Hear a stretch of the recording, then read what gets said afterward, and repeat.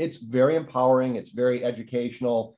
It brings them to a whole nother level, and it sets them up for the rest of their life to really get into a position where they feel like they are a part of society. Welcome to Parenting Special Needs Live. I'm Shantae. And, have you ever thought about going skiing as a family? But you're a parent of a child who has differing abilities and you're kind of concerned and you don't want to take them skiing, or you don't think that they can do it. But we're here to tell you that your child can learn, and everyone can enjoy skiing. But how do you do it? Well, stay tuned, because today we have asked Mark Dietz from 3Trackers of Ohio, one of the oldest adaptive ski programs in the United States, to come and talk to us today and tell us about how we can get the whole family on the slopes. Please help me in welcoming Mark to the show. Welcome, Mark. How are you? I'm very good. How are you today? Good. How did you get the name of 3Trackers, or come up with the name? Absolutely. So, 3Trackers, the name comes from an adaptive skier leaving 3 tracks in the snow. Back in the 60s, the founder of our group, who was actually an Olympic skier with the Hungarian ski team, defected in 1948, came to the US, got into skiing, and then got in touch with a few people that wanted to teach a person with a missing leg how to ski. And he says, I think I can do this. And so he paired up another gentleman who they thought about equipment, how can we make this work? They put together some forearm crutches with ski tips on the end of it, put one ski on the leg that remained, and said, okay, let's teach how to ski. And as he went down the hill, he left 3 tracks in the snow. And so they thought, well, what a great name, 3Trackers of Ohio. Now, we've evolved since the 60s, and now we encompass a lot of other sports like adaptive kayaking, paddleboarding, cycling, even water skiing. But one of the main core sports that we do is the adaptive snow skiing, because we've done that since the 60s, and that's really our heritage. Yeah, no, I think that's really awesome. So who does benefit from 3Trackers? I mean, actually, I'm going to ask this a little bit differently, because in doing the research for this program, or to talk to you, I was thinking of people that have maybe a limb, or like you're saying, like don't have a leg or whatever, or that are in a wheelchair. I wasn't necessarily thinking about my own daughter, and I know I'm bringing it in personally, but I think that's something for parents to be aware of. Like, my daughter has autism. She has physical limitations with stability or whatever. So I would never think of like taking her skiing, but talking and learning about you guys, I thought that is something I could do, correct? Absolutely. For everybody, right? That is correct. So I think that's what parents need to hear, because even myself, it was eye-opening. Yeah, 3Trackers, because we're doing adaptive sports, a lot of people think we're just focusing on an adaptive recreational activity and that's where it ends. But what we found over the years, and I've been doing this for over 30 years myself, is there's a tremendous carryover with the adaptive recreation and what it does for the person and the rest of their life. So oftentimes a lot of children will come in with disabilities, and they can vary greatly from something very minor to something very major: missing limbs, total paralysis, visual impairment. There's pretty much, and a lot of times the parents will tell me, little Johnny or little Sarah, what a difference they've made in school. They're socializing, they're showing their friends, hey, these are my ski lift tickets. Here's some pictures of me water skiing. Here's me doing this and that. And they've picked up not only in their social skills, but in their outlook in life, thinking, I can do things. I'm not confined to a wheelchair. I'm not forced to sit inside of a house and stare at the window and look at my friends who are doing these activities, because I can do them. And it kind of makes me laugh when I see people that are able-bodied and they'll tell me, well, I can't ski. I don't want to do this. I don't want to do that. And I thought, I had a child out here that was missing a leg and they skied really well. So it's very empowering. It's very educational. It brings them to a whole nother level, and it sets them up for the rest of their life to really get into a position where they feel like they are a part of society. So how do people find out, like, where, okay, you guys are in Ohio, but like, so do they call you? How would I find out if I was a parent wanting to book a ski trip? Would I start with you, or would I wouldn't necessarily, if I didn't know about you, I wouldn't start with you. So that's one reason for getting the word out, right, about your organization, right? but who would you call? Like, how would you ask about it? Well, it's a great question. And the beauty of this is when our program started back in the 60s, Bert Fisher, along with his colleagues, said, this is a great program. We're going to form this chapter in Ohio, but what about other groups, other places around the country? And they started reaching out, making connections, and found that there's a lot of groups, but there's not a lot of connection. So they formed a chapter called the Disabled Sportsmen's Association, and that has evolved and has moved into something now called Move United, which is a national chapter. They're located in Maryland, but what they do is they sort of encompass all the adaptive sports throughout the United States. So if somebody goes to Move United, you can easily Google search it, it brings them right up. They'll have a search key, and you can type in, I'm going to go to Florida, I'm going to go to California, I'm going to go to Iowa. It'll bring up all the specific groups in that state. It'll show the programs that they do. Could be archery, could be water skiing, snow skiing, rock climbing. Whatever the program does, they show it on their page. You can click on that, go to that individual group's information, contact them and say, hey, we're coming out. We want to go skiing. And we've had that from a family in recently from Michigan that came to Ohio, and they came here and they're like, hey, we want to go skiing. Can we go to your program? Absolutely. We got them all set up. I think it was like half a dozen people came out, and we took them all skiing. So very accessible. It's a great networking tool, and it gives families the ability to do things when they're out and about as a family and not feel like they're stuck with nothing to do. Right. No, I love it. No, okay. So I'm curious, how did you get involved with Three Trackers? Well, I was in my early 20s. I was a big skier, loved it. My brother got me involved in adaptive skiing. That kind of started out with, I have this idea for you. I'm doing blah, blah, blah. And he was dating a physical therapist who got him involved. And he told me about taking people who were disabled snow skiing. And as a lot of people do, I kind of was waiting for a punchline thinking, well, this isn't real. Are you kidding me? And then he started telling me about it. And I thought, well, you're really serious.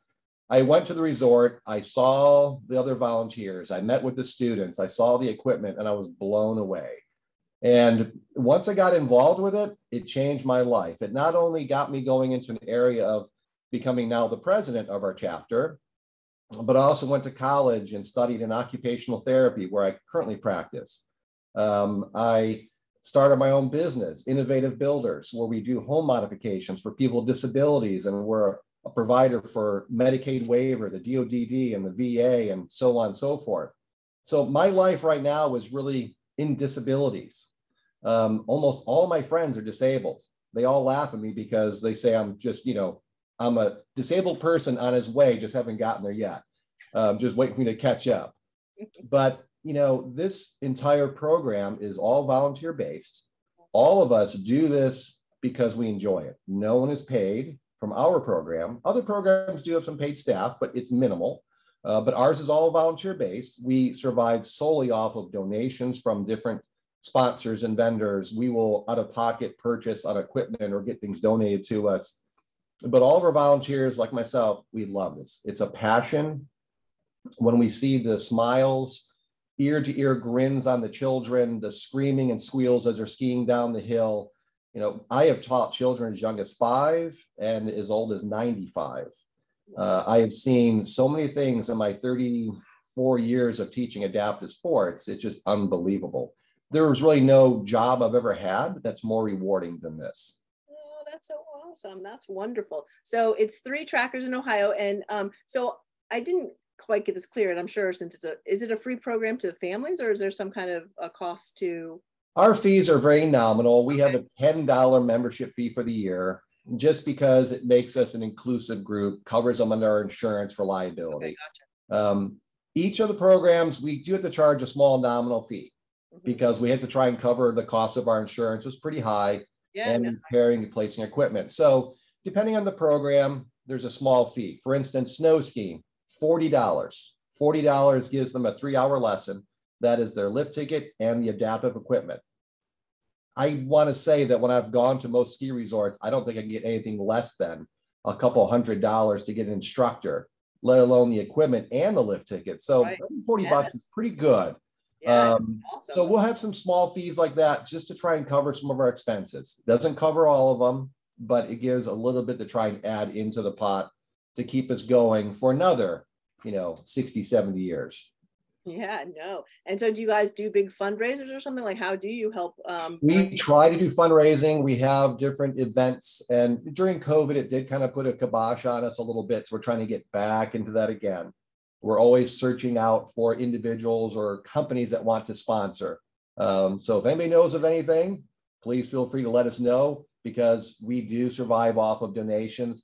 Many of our disabled participants, their families know people, and they'll make donations. A lot of times, even the family members themselves will get involved and they start teaching. They become one of our instructors. We have several instructors who have disabled children, and they're here because their children started skiing with us 20 plus years ago. So, this program really just draws people in and holds them because of how amazing it is.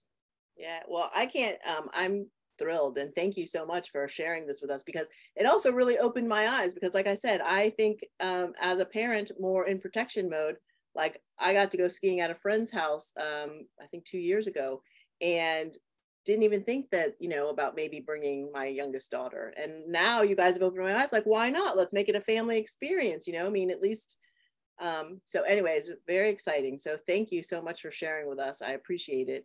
And people can find your particular site. Is there, do you have a website?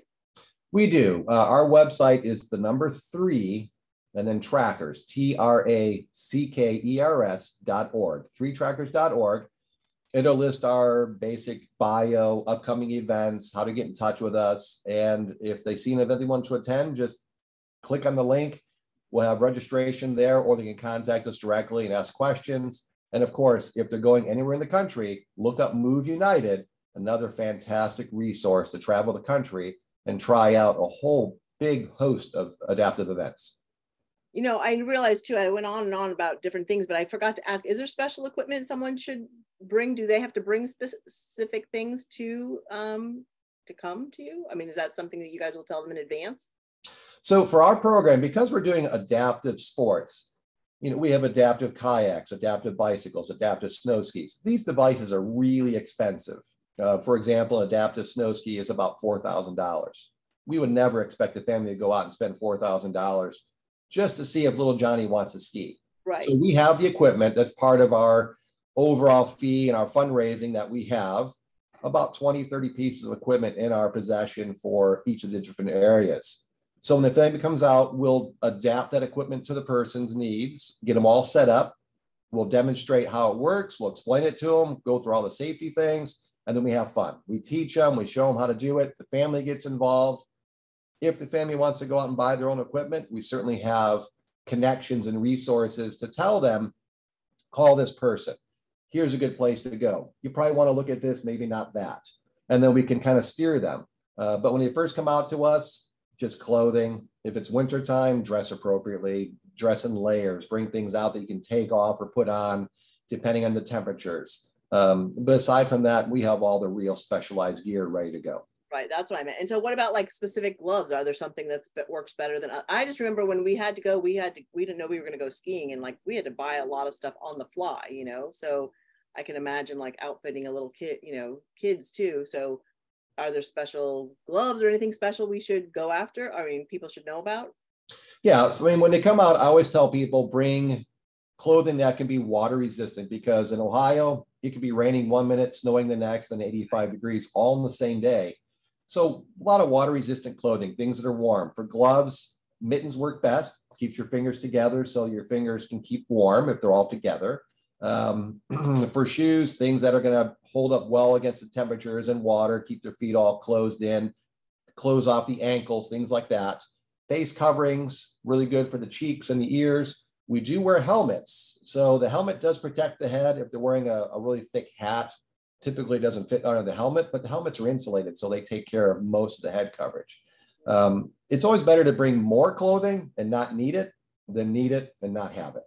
Okay, no, that's great. Well, thank you. I'm sorry I went off track a little bit, but I'm very excited about this. I think it's awesome, and thank you for what you're doing and doing it for 30 some odd years, 33 some odd years. Thank you. That's awesome. I'm excited to be able to share this with families and to think outside the box and try different experiences. So thank you for joining us. Thank you for sharing with us. And for all of those of you that are watching, thank you for being with us today.